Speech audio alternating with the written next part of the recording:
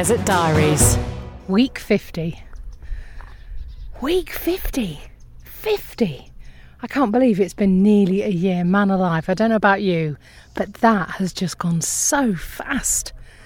This week, well, it's been another week, hasn't it, that none of us, I suppose, even a couple of months ago, imagined we would ever be living through. So you might hear that Desert Diary sounds a little bit different this week, and that's because I've decided to bring you on my socially distant, compliant walk today. So I'm currently sitting on the side of Mummy Mountain, having just walked up the brilliantly named Hummingbird Lane from the equally brilliantly named Mockingbird Lane. It is a bit of a climb amongst amazing houses of the super rich, but at the top, oh, what a view. You can probably hear the wind is really quite brisk up here. It's really beautiful. Not like a cold, wintry breeze at all, but a bit like the waft you get when you open an oven door if you're roasting a turkey. And what an absolutely amazing view from the top. Looking out now, I can see across the whole valley, McCormick Ranch, Scottsdale Ranch, out towards Fountain Hills. In the distance, I can see the four peaks, and if you really squint, you can just about see the line of amethyst that runs down the side, because they used to actually mine for the stone in there many, many years ago. Right ahead of me is Talking Stick Resort, which is an absolutely huge casino and concert complex, as well as a big hotel and resort. Yep, it's called Talking Stick Resort, reflecting the history of the native people of this area. There are loads of native names actually in the places and the roads around here. There's Indian School Road, Indian Bend Road just down the road from me, and also roads just near to me with names like Gold Dust Avenue, Cattle Track Road, Jack Rabbit Way, all conjuring up those brilliant memories of the Old West. I just love the fact that history leaps out at you from every corner here. I'm taking a little video and a couple of pictures of where I am right now, and I'll post them on my Instagram story at Sam Walker Radio. You can search for that on Instagram, and on Facebook as well. Just search for Sam Walker's Desert Diaries. The wildlife here is just spectacular. Even in the last couple of minutes I've been talking to you, I've seen so many different types of birds. I'm standing right next to a huge prickly pear.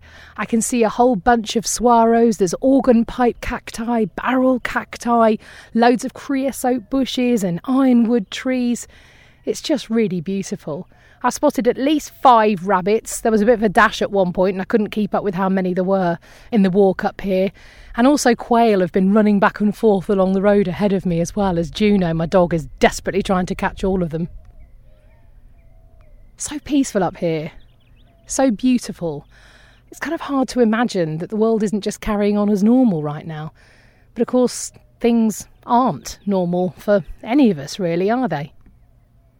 For the first time this week, despite all this beauty right on my doorstep, I felt a real urge just to get in the car and drive out to the desert, down to Tombstone and Bisbee, or up to the Grand Canyon. I've even fantasised about heading over to San Diego and dipping my toes in the ocean. It's all so near, and yet it's so out of reach, right? We came here on an adventure, and now everything's just on pause. The thing that really makes me tick is exploring, and I can't do that right now.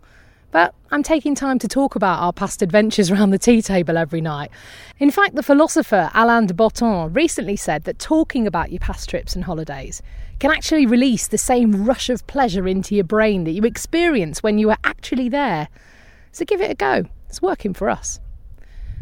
I've noticed a few more tweets and Instagram posts this week of people saying they're really struggling with this new reality for the very first time. So if that's you, remember, you're not alone. I know it sounds trite, but we really are all in this together. So while it's not nice, don't think there's anything wrong with you if you feel a bit meh about everything. I've also seen a few messages this week about people who say this lockdown has given them time to learn new skills like a language or a musical instrument, that they've had time to meditate every day or start a yoga practice or write a novel. And, you know, good for them. Whatever gets you through the night. But for the record, in this last month, I have definitely put on a bunch of weight. I have drunk too much. I've not paid enough attention to my girls' schoolwork. I haven't brushed my hair some days. Some days I haven't particularly got dressed out of the shorts and t-shirts I've been wearing in bed. But I'm not going to beat myself up about that, because you know what I have done is I've made sure they've got enough to eat. I've made sure they feel safe. I've made them brush their hair nearly every day. We've gone for a walk or a cycle a few times a week, and they know they're loved. I've called various relatives around the world in various different time zones several times a week as well, and held down a business. So, I'm going to give myself a break, and I think you should too. If you do fancy a chat, drop me a message on Facebook if you've got enough time whilst learning a language and playing the harp and making a risotto, whatever you're up to. Do let me know how you're doing. You can find me on Facebook at Sam Walker's Desert Diaries. Let me know where you're listening as well. It'd be good to chat to you. Before I set off back down the mountain, I wanted to share a story of my daughter's creativity this week. It was early one morning. I could hear my 8-year-old chattering in the other room. And as you know, a child chattering at 5:30 a.m. sounds like a stadium full of football fans level loud. Anyway, I go into the sitting room to find her playing a board game with the dog. Anyway, this game is called Stupid Deaths, and in it you have to decide if a ridiculous way in which someone from history died is true or false. My favourite so far was an army general from several hundred years ago who severed the head of his defeated enemy and strapped it to his saddle as a trophy.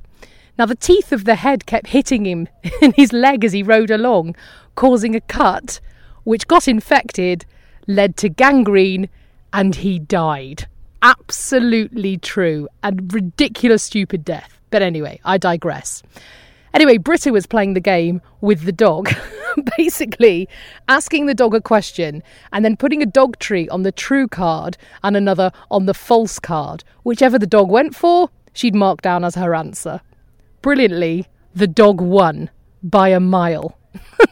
So I've decided to set out the Arizona lottery numbers for her tonight. Next week, I shall be speaking to you from my mansion. I'll see you in the desert.